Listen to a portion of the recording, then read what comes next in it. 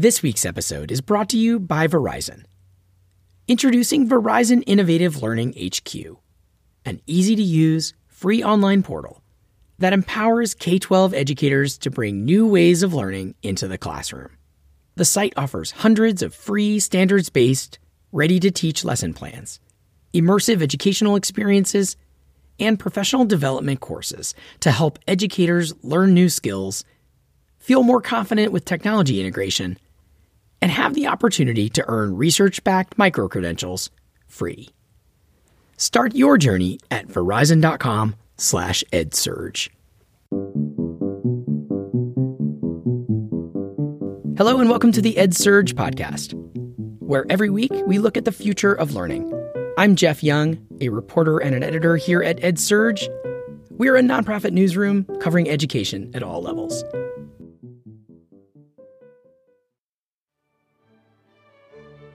In 2001, Carl Wieman won a Nobel Prize for Physics for discovering a new state of matter that had been predicted by Albert Einstein. Your groundbreaking work on Bose-Einstein condensation. The Royal Swedish Academy of Sciences gave him and two colleagues the award at a black tie ceremony full of pomp and circumstance. You are hearing a clip from that ceremony right now. On behalf of the Royal Academy of Sciences, I wish to congratulate you on your great accomplishments. I now ask you to step forward to receive your Nobel Prizes from the hands of His Majesty the King. This moment is probably what a lot of scientists dream of. Wieman had won the world's top prize in his discipline. And that level of fame made folks all over the world curious about his work and his ideas. And what this researcher did next was pretty unusual. Rather than continue to work on atomic physics, he phased it out and shifted most of his attention to a different kind of research. A quest to improve teaching, using research to find out what kind of teaching actually works best, especially in physics and other STEM fields. Education research wasn't new to Wieman, who these days is an emeritus professor of physics and education at Stanford University. He had actually been pursuing research to improve physics teaching for years, as a parallel area of work that people had not paid that much attention to. But now that more people were watching, his goal was to raise the profile of research into how to do education. It's Nobel season right now. The latest prizes were just announced recently. So it made me curious to connect with Wieman to find out what he's learned in the past 20 plus years of education research since he won that prestigious Nobel. It turns out it's a journey that has led him to push for radical change in how science is taught. And he admits it has been sometimes frustrating. Here's my conversation with Carl Wieman. You won your Nobel Prize for atomic physics, but you also were working already on education research. How did you get interested in the education research? Like, what was it that got you started on that back when you first started? Yeah, so you're right. I mean, when I won the Nobel Prize, I had been running for a number of years parallel research groups. One of them shining lasers on atoms, and the other one studying how people learn physics. And the way I got into that is actually the education work came out of my work in research in physics. And it was really started by sort of a puzzle that I saw, which was that I'd have these graduate students come into work in my research lab, doing physics, and they'd had many years of great success in physics courses, but they really didn't seem to know how to do physics when they came into work for me. So these were star students academically. Like you were picking the best. Yeah, yes, and I was picking the best, and yet they didn't seem to have learned how to do physics in spite of starring on all these physics courses. But as I say, there wasn't anything fundamentally wrong with them, because after they worked for me for a couple of years, they turned into expert physicists. And so after I saw this happening over and over again, and I saw actually sort of a correlation with the really top students in coursework never turned out to be the better physicists. And I decided there was some fundamental question here, about learning and thinking. And so I just tackled this as a science question, and I started reading the research on how people learn physics. And we have a lot more research now, but this was 35 years ago, and there was still a respectable amount at that point to learn, and enough that I could see first it explained the puzzle, why this was happening, and it showed me there were much better ways to teach than what was being used in most of our courses. But it also then got me interested just in this whole idea you could actually do research in teaching and learning. And so that's how I got started doing it. So it was a long time ago. You said like 30 years ago. There was already some foundation, obviously, but you felt like there was an area here with some gaps, like some need for understanding even more how people learn. It was just clear there were so many, it was a new field, and there were just so many different aspects that were open for exploration and collecting data and deriving fundamental principles, just like we have in physics. But I came to realize you could do that for thinking about teaching and learning as well. I have to ask, you must have had some pretty good teaching at some point to, rise to the top of your field.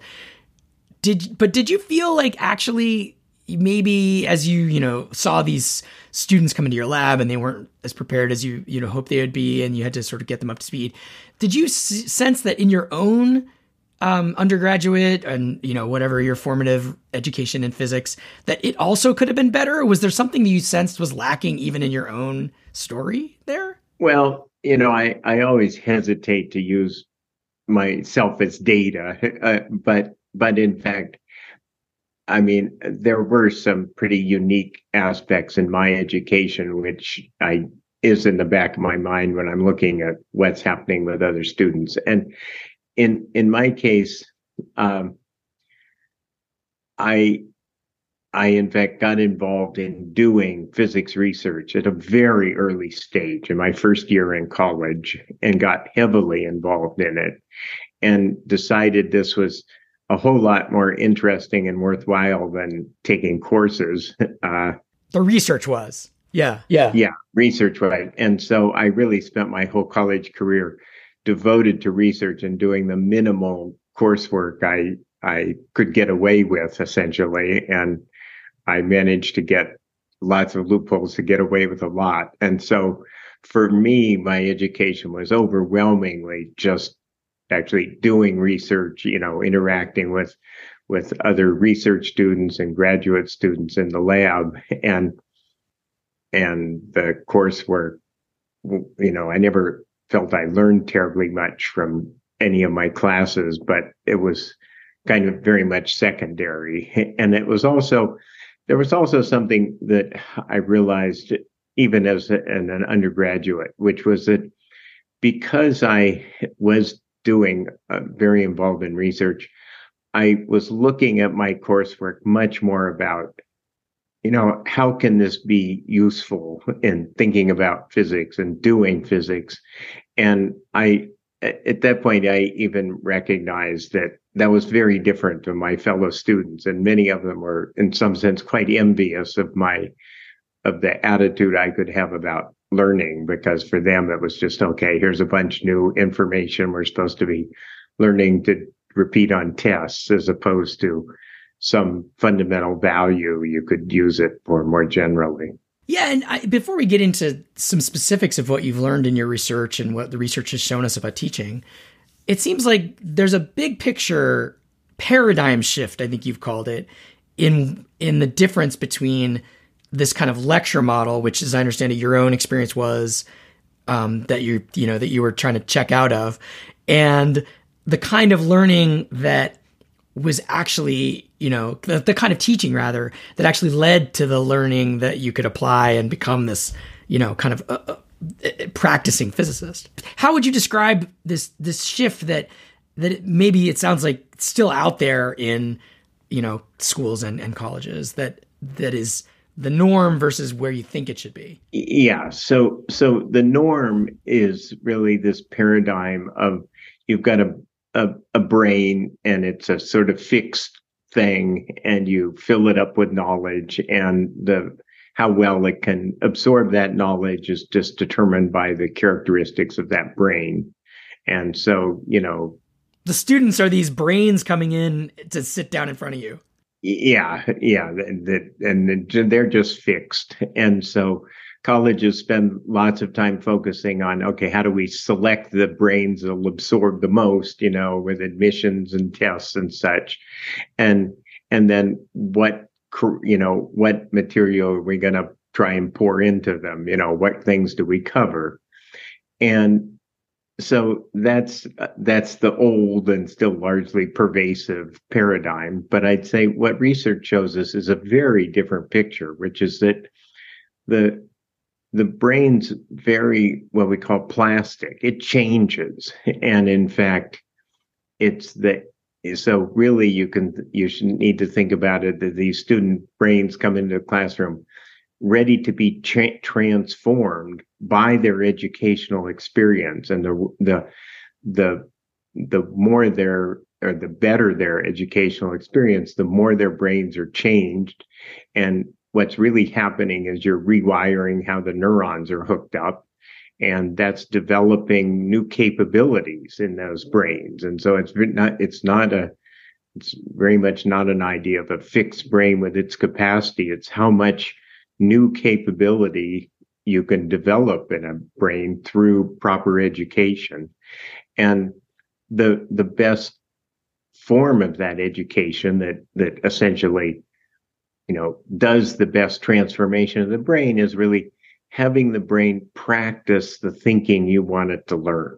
And so it really needs to be, rather than listening to somebody drone away, giving information where the brain is doing very little, essentially just taking in sounds, to being actively thinking about ideas, solving problems, figuring things out with, feedback and guidance as it's practicing that, but that it's strengthening essentially through the right kind of mental exercise. And so that's really the different paradigm, is how do you exercise the brain in the right way to best develop new capabilities in it.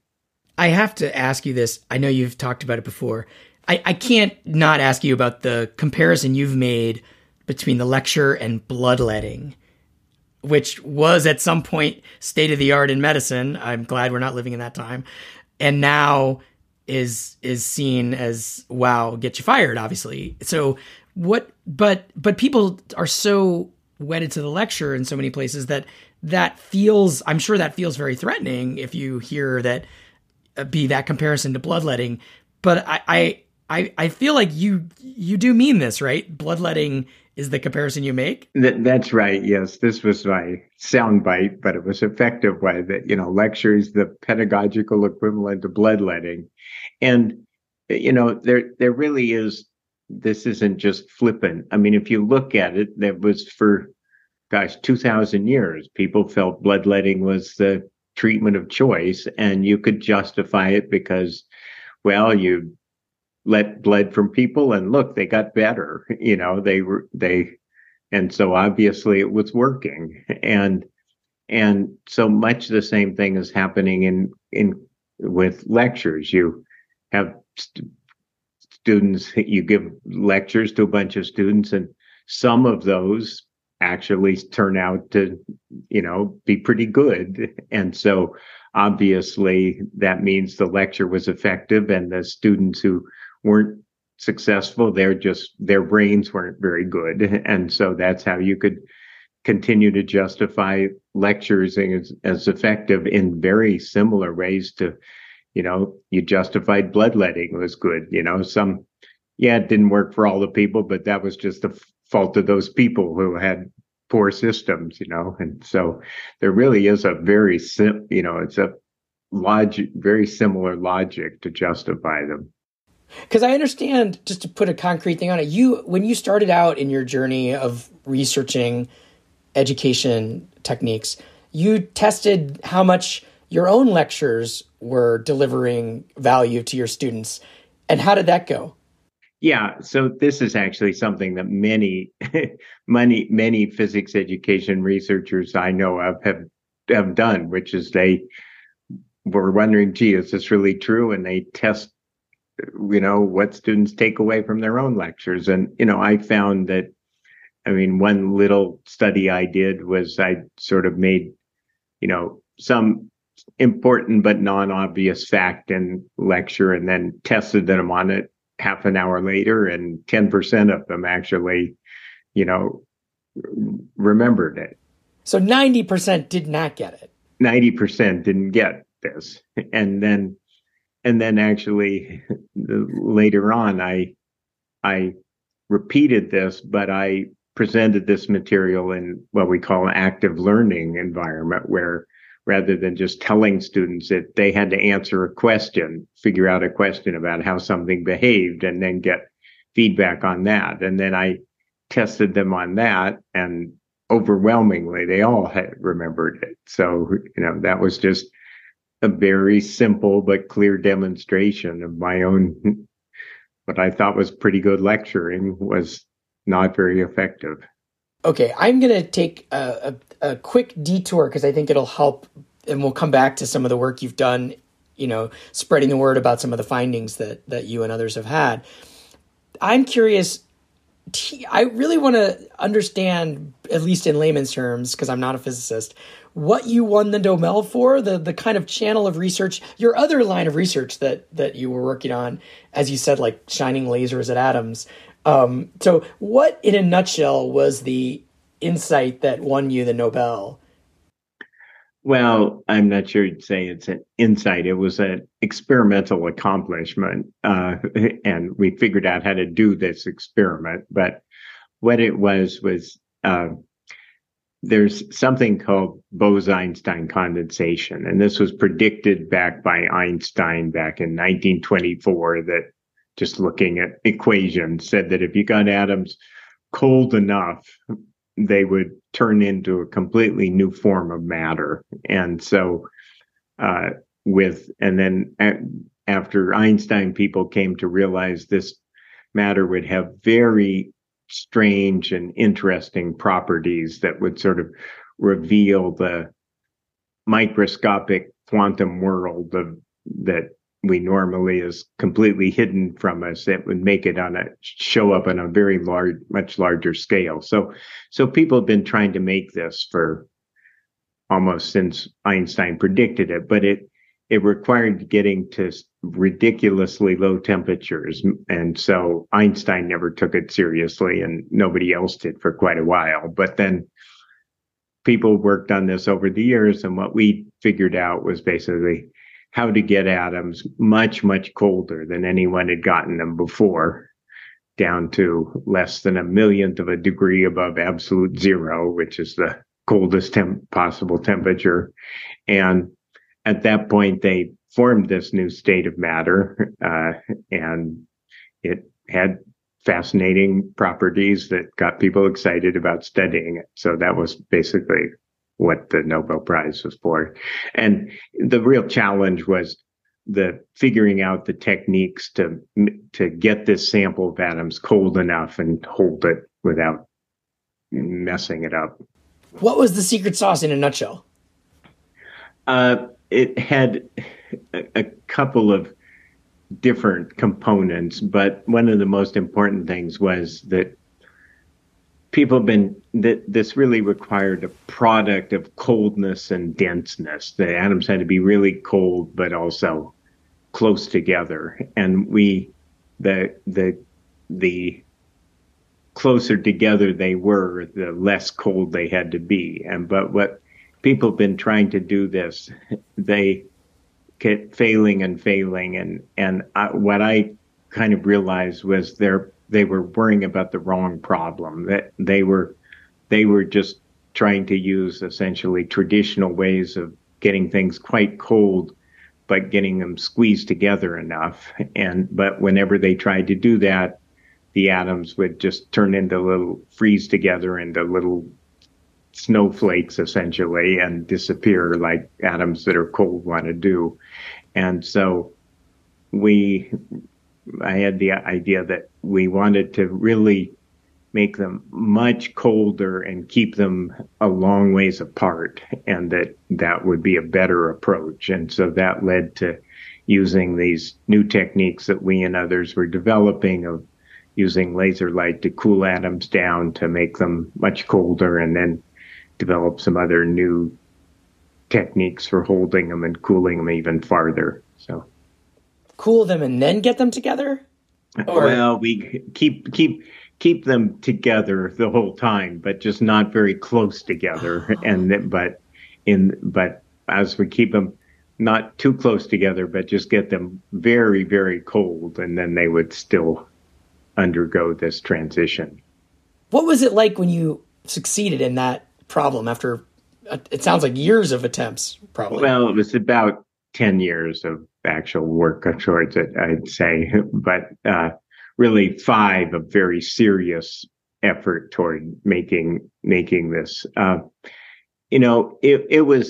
It was exciting, and it was kind of unique, actually, because most physics experiments, you spend a long time building it, you turn it on, it doesn't work, and you spend a year figuring out all the ways that it's not working, and then you'll get some little tiny signal, and you'll turn all the knobs to make it a little bigger and a little bigger, and over some months or something, you can get something big enough to show other people and convince them. And the Bose-Einstein condensation was quite different in that we had been working on it for a number of years and trying different versions of the experiment, but we then built the newest version and turned it on, and the signal just showed up spectacularly clearly right away. It was a very dramatic, and so that was quite unusual, but also then quite exciting, obviously. And so then we spent several days worrying about the fact that it was too good to be true, because when everything's too good to be true, it usually means you've overlooked something. And so trying to think of all the different tests we could make to be sure it really was the Bose-Einstein condensation and not some artifact that was looking like it, and finally convinced ourselves, and then pretty easy time convincing the rest of the world. And then, so winning the Nobel Prize maybe was secondary to that? Or to be honest, it really was. I was more thrilled about actually accomplishing it, seeing it show up so well, that was more exciting, I think, than the Nobel Prize. After the break, what has this Nobel laureate learned from his education research? And what is he focusing on next? Stay with us.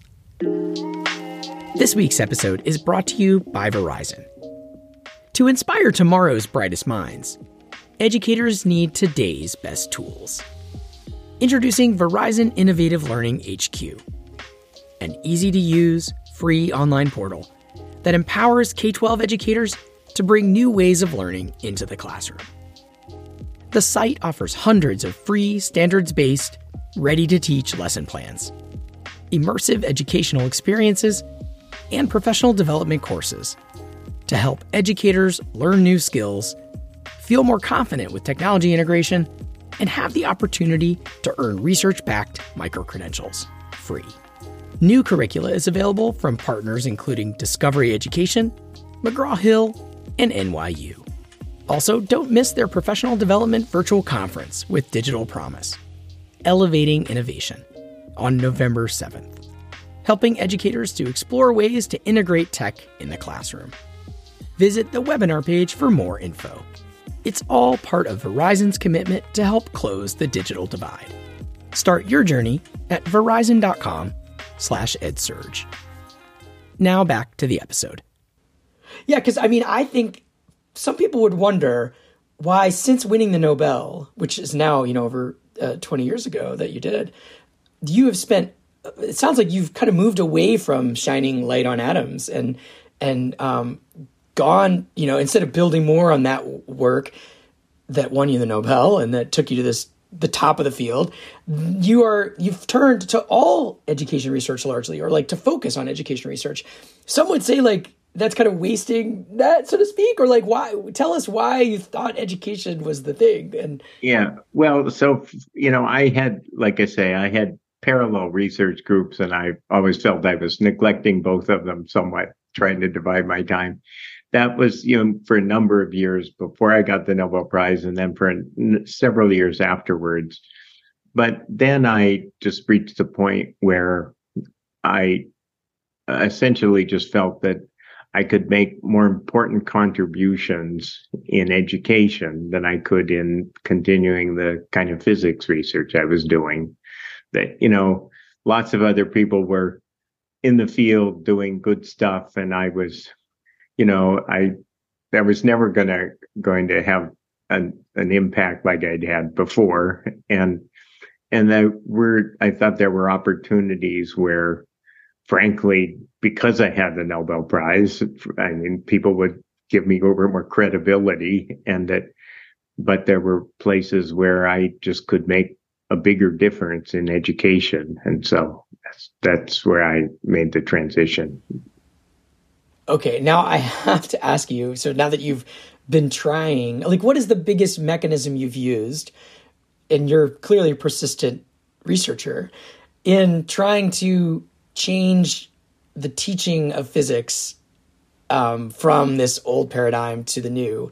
What is in a nutshell, what has your tactic and research been? You mentioned active learning, but like, how have you tried to spread the word about some of the findings that you've had? There's a combination of the different things. I mean, one is just continuing to do more experiments on different aspects of the learning, and trying different things and figuring out how to do it better. And there's always room for improvements in that.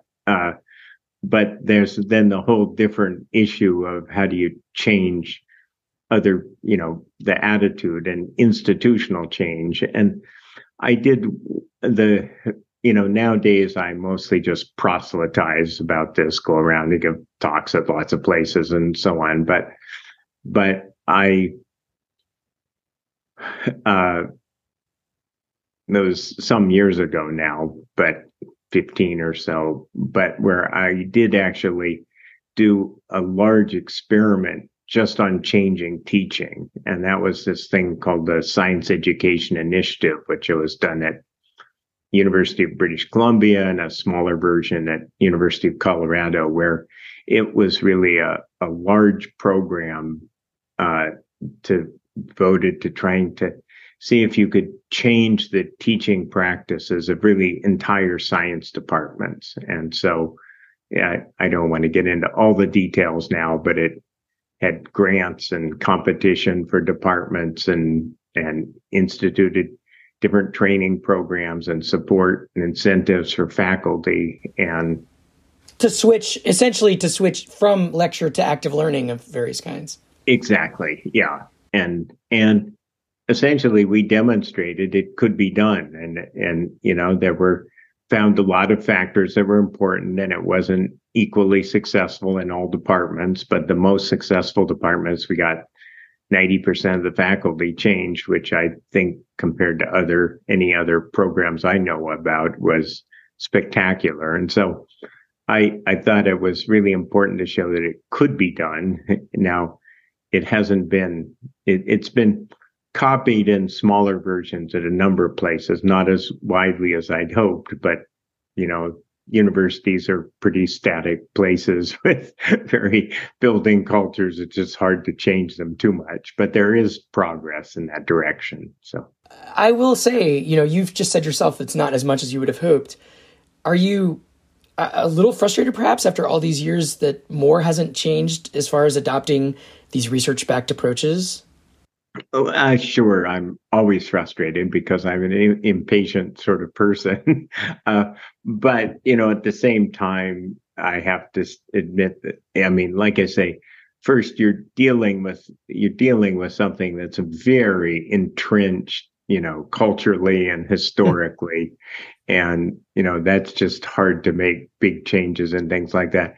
And there really have been quite a bit of change. I mean, there's things like you see aspects like the American Association of Universities launched a big program in its STEM education initiative 6 or 7 years ago that is devoted to changing the teaching of introductory science courses and calling on it represents sort of the 60 or so leading research universities in North America, and it's calling on its members to change how they teach. And, that sort of thing would have been unheard of very long ago. And there's lots of other things like that we see happening. So I'm sort of mixed between frustrated and but realistically thinking, okay, this is probably as good as you could hope for, and we really are making progress. Now, I'd love to hear just a quick example of what one of these active learning lessons would look like compared to I think we probably all know kind of a lecture and what that feels like, whether we've taken a physics class recently or not. But what would be a way to, teach a concept more actively that, you maybe have tried or your research has shown that is the equivalent of finding a way to super cool the atoms in a way, to treat the students differently so that a result is different? Yeah. So the key idea is that you have to have them, that there's sort of two principles that you want to guide it. You want the students to be actively thinking, and so that they're in some sense figuring things out by themselves by giving them the right kind of practice problems and questions to solve. And you want them to be getting sort of timely and specific feedback on their thinking to help improve it while they're doing that. Okay.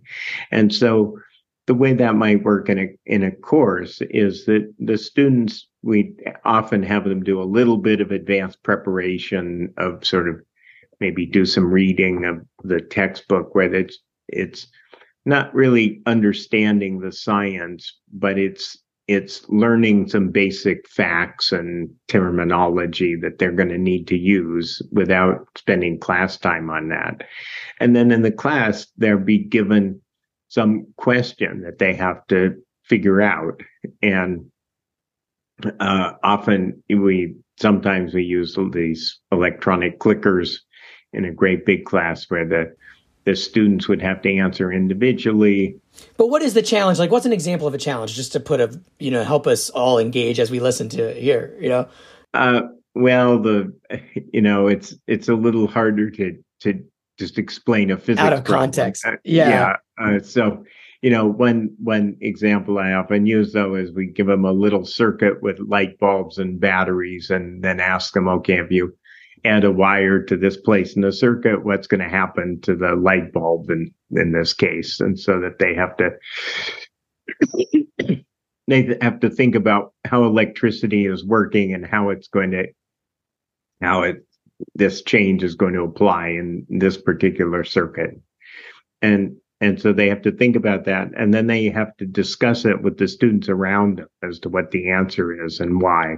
And so they talk to their fellow students, and then they might vote again. And again, the instructor can see how the students are all voting and can also listen in on these discussions. So getting a much better picture of what the students are thinking, right and wrong. And then, excuse me. And then the instructor leads a follow-up discussion, giving them feedback on their thinking. And in other cases, they might have what we call worksheets where they have questions they're having to write out the answers to, that again are sort of working through the physics problem and asking them the basic questions on it, where they have to apply the ideas and sort of make sense of them. And so in some ways, you're turning over a bunch of the learning to the students, but that's really what is necessary. I mean, you're now having them use their brains to process these ideas with, like I say, but they get support, much more informed support by the instructor who's listening to what they're doing, seeing what they're doing, and thereby can be a much more targeted. So when the students are taught this way, they're much more deeply engaged. They ask many more questions, and the instructors actually much prefer teaching this way once they learn to do it. Yeah, that's the thing. So it changes the role of the instructor. Yeah, the instructor is really, sometimes people talk about this as student-centered instruction. I don't like that because the instructor still has a very central role in this. They have to think about what's the right kind of practice questions and problems to give to the students. They have to monitor carefully how the students are thinking, and then they have to give them very good feedback and guidance on how to improve. And so the instructor is still playing a very central role, but the students are also taking a much more active role in the learning process than they were otherwise. You said that the instructors end up liking it. Yeah, and that was one thing that we found from this big project and changing the institution, the Science Education Initiative, is that was probably the main selling point, is once instructors saw others doing it and how much more enjoyable it was to teach. And it's because it's the difference between coming into a half-empty classroom and the students who are there are sleeping or checking their phones most of the time versus, a full classroom of students very engaged and thinking about the material, asking deep questions about it routinely. That's obviously just much more fun as an instructor to teach that way. I guess I'm curious. I have to ask, the pandemic and the emergency remote teaching period that we all went through, for schools and colleges, it seems like things are sort of getting, kind of the health crisis, the worst of it, hopefully, is behind us. What do you think is the takeaway in your quest to sort of change teaching? What is the result, do you think, or what is the pandemic kind of result been like for you? Well, there's actually a couple of quite different aspects, a plus and a minus. The minus is we've seen that the students are coming out of high school with a significant drop in preparation that we, at the university level, I think we just have to adjust to and just recognize is there and adjust our teaching to. But the other side of this, and this is, I wish we had a lot better, more data, real data on this, but this is kind of my anecdotes I get from talking with a lot of people, that the pandemic teaching online has really opened up a lot of instructors to think of different, more innovative, and therefore more effective ways to teach. And it just because, lecturing doesn't work very well, but it really, the deficiencies really get magnified when you're just online. And so it opened up a lot of people to start rethinking their teaching, at least in my experience, what I'm running into is a lot. So there has been, that's the upside of it, I would say, is that it has nudged a lot of people towards thinking about better ways they might teach and more active ways they can involve students. And it sounds like your advice, from what I'm, I know you've written a whole book on some of this that we can link to. It seems like it's not just listening to this podcast or even reading your book that's going to change things.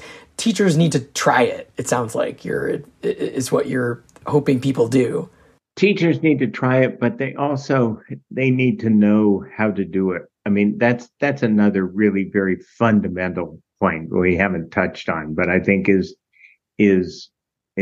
really again, sort of another aspect of a paradigm shift, which is that the traditional paradigm is kind of, if you know the subject, then you can teach it. Whereas what I would say the correct paradigm is that there's real expertise in teaching. There's principles and practices that, just like in science, there's principles and practices. If you know and apply these, you're going to get better student outcomes than if you don't.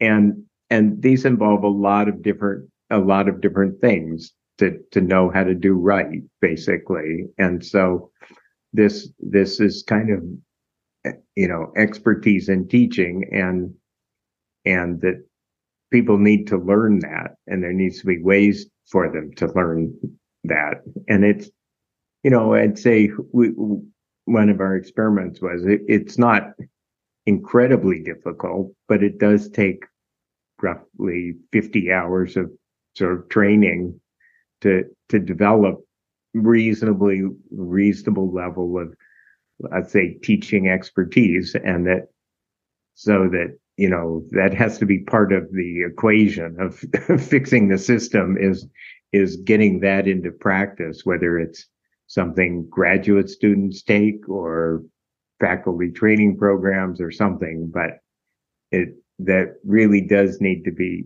recognized, which it isn't now, that there really is true expertise in teaching that you have to learn to be highly effective.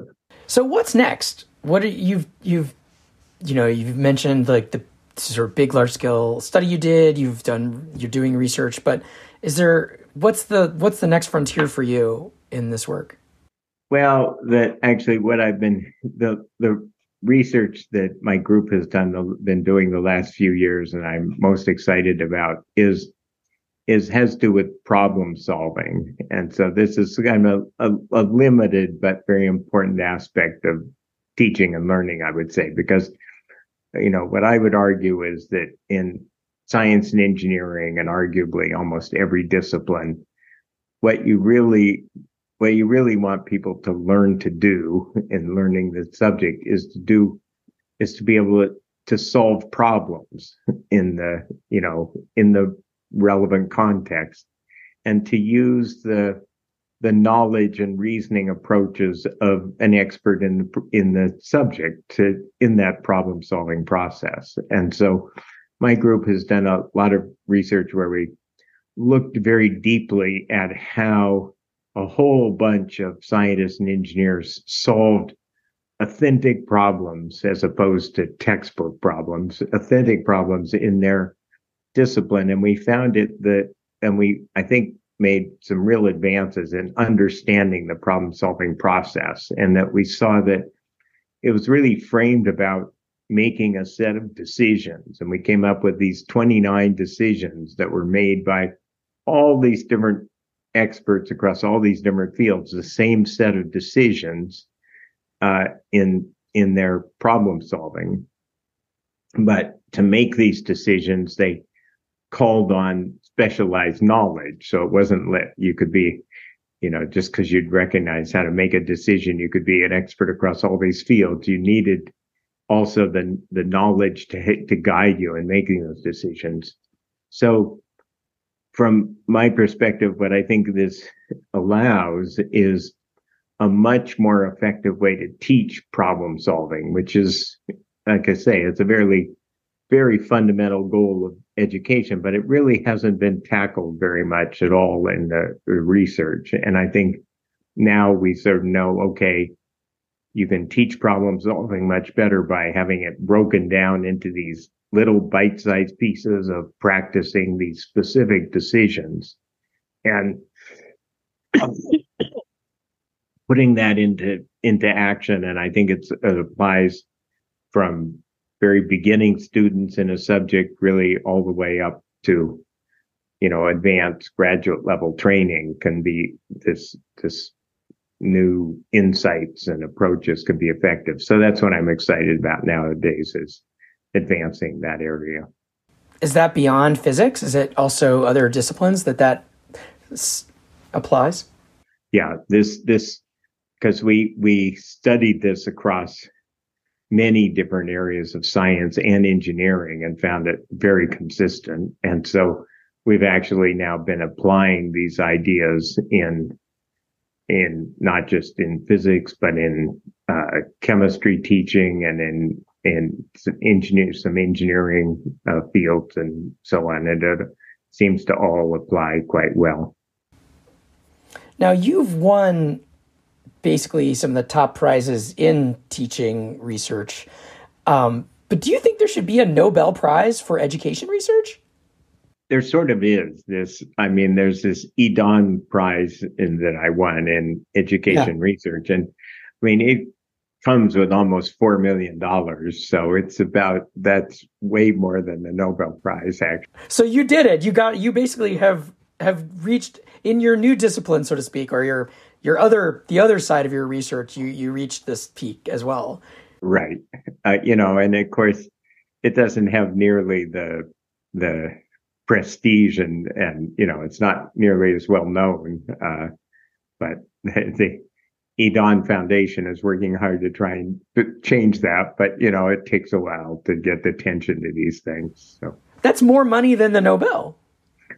Quite a bit, yes. The Nobel's about 1 million. So, and do you take this money, all of this? So, what is the money? Obviously, you've used the prestige of the Nobel to get a public attention. What does the money from these prizes mean for your work? Well, actually, the money has been very valuable for a couple of things. For the Nobel, most of the money went to starting the PhET project, which is a project of interactive online simulations. They're free and used for teaching science. And yeah, we haven't even mentioned that, but you built out this whole tool. So I got this started, and it's really been greatly. I turned it over to Kathy Perkins, who's built it up way beyond my level, but it's now used over 1 million times a day all over the world for kids and teachers using it. So it's made quite an impact. And so the Nobel Prize money was sort of seed money to get that started. So that was good. And then the Edon money, which was about 4 million, half of that is to support sort of a project, and half of it is just your own personal use. And so the half for the project went again to support the PhET project and to expand its sort of a bigger outreach program to teachers and support teachers in particularly in Africa, sort of to know about and how to use these simulations effectively in their teaching. And it's particularly valuable there because, they have very limited resources. And so but they do have internet. And so, something you can provide, resources you can provide to the students free through the internet can make a big impact there. So that's how a bunch of the money has gone there. And then the personal money my wife and I actually used for education as well, which part of it was to support a journal that provides a mechanism for publishing teaching examples, essentially course source it's called, and so it supports that journal and trying to get it to expand so it covers physics topics as well. And then we put a bunch of money into trying to solve what I see as a really fundamental issue in improving education, and that's the methods for evaluating teaching, particularly at the university level, where I think everybody realizes that we don't have good ways of doing that. Is your Rate My Professor anonymous score not good? Yeah, right.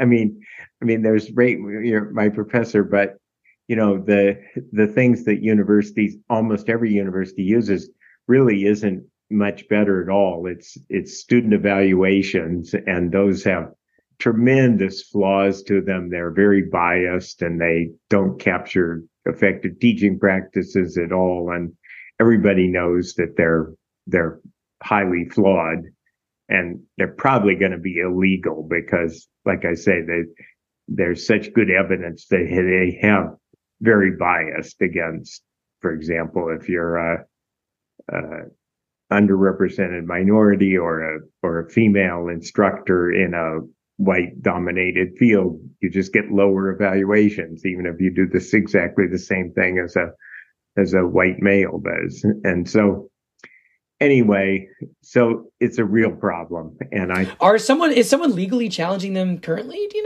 know? So I don't know in the US. I know that in Canada, they've actually been challenged and overturned and ruled against them. And I think that in the US, there are some lawsuits that are plodding through states somewhere, because, I mean, the data is really overwhelming, so that they can't possibly continue. But for me, I think doing this, not just the legalities of it, but doing better, something that really captures real measures of teaching quality and measures of using good teaching practices and ties the incentives to that, is really what you need to make large scale change eventually. Because I'm convinced that faculty, although people always say you can't tell them what to do, I'm convinced they really are doing what they get rewarded for. And right now, the teaching evaluations are so meaningless. They really are counted appropriately, counted very little in the incentive and reward and promotion system. And I think, so what you need is something that's a good, meaningful evaluation that then could be taken seriously in how you hire and promote people, and then it'll make a big difference. So anyway, what we set up was we donated money to, then AAU has run a competition that then provided grants to, I think, 5 or 6 departments to come up with demonstration projects of better evaluation systems. So we'll see how that works out, but that's how we ended up spending a bunch of the money. Wow. So that's the personal money you could have built your mansion with. Right. And instead of buying a Lamborghini, I guess. Yeah, I guess I'm now curious, like, you got me wondering, like, what kind of car you drive, but it's more like how do you, your own motivations, like, you're so passionate about this topic. It does, like, come back to, like, why at this point, or is that such a drive?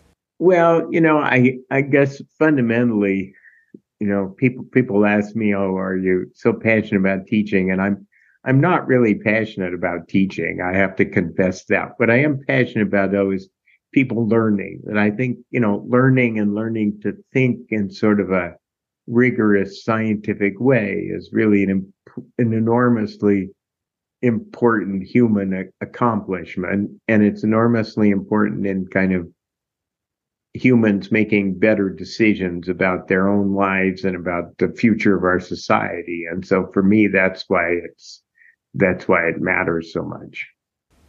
Oh, that's great. And the kind of car you drive? It's a plug-in. We're very happy. We got a plug-in RAV4. So now we hardly ever use gasoline. Awesome. Well, I'm driving my Kia, but next car I hope will be electric for me too. Well, thank you so much for all this time. I really appreciate it. It's been a pleasure. Okay, well, thank you. It's been fun talking. This has been the EdSurge podcast. Every week we bring you conversations just like this one. If you like the show, please follow the EdSurge podcast on Spotify or on Apple Podcasts or wherever you listen. And please tell a friend or colleague about the show so we can continue to grow. This episode was put together by me, Jeff Young. You can find me online at jeffyoung.net or reach out by email at jeff@edsurge.com. Editing this episode by Rebecca Koenig, and the music is by Komaku. We'll be back next week with more on the future of learning. Thanks for listening.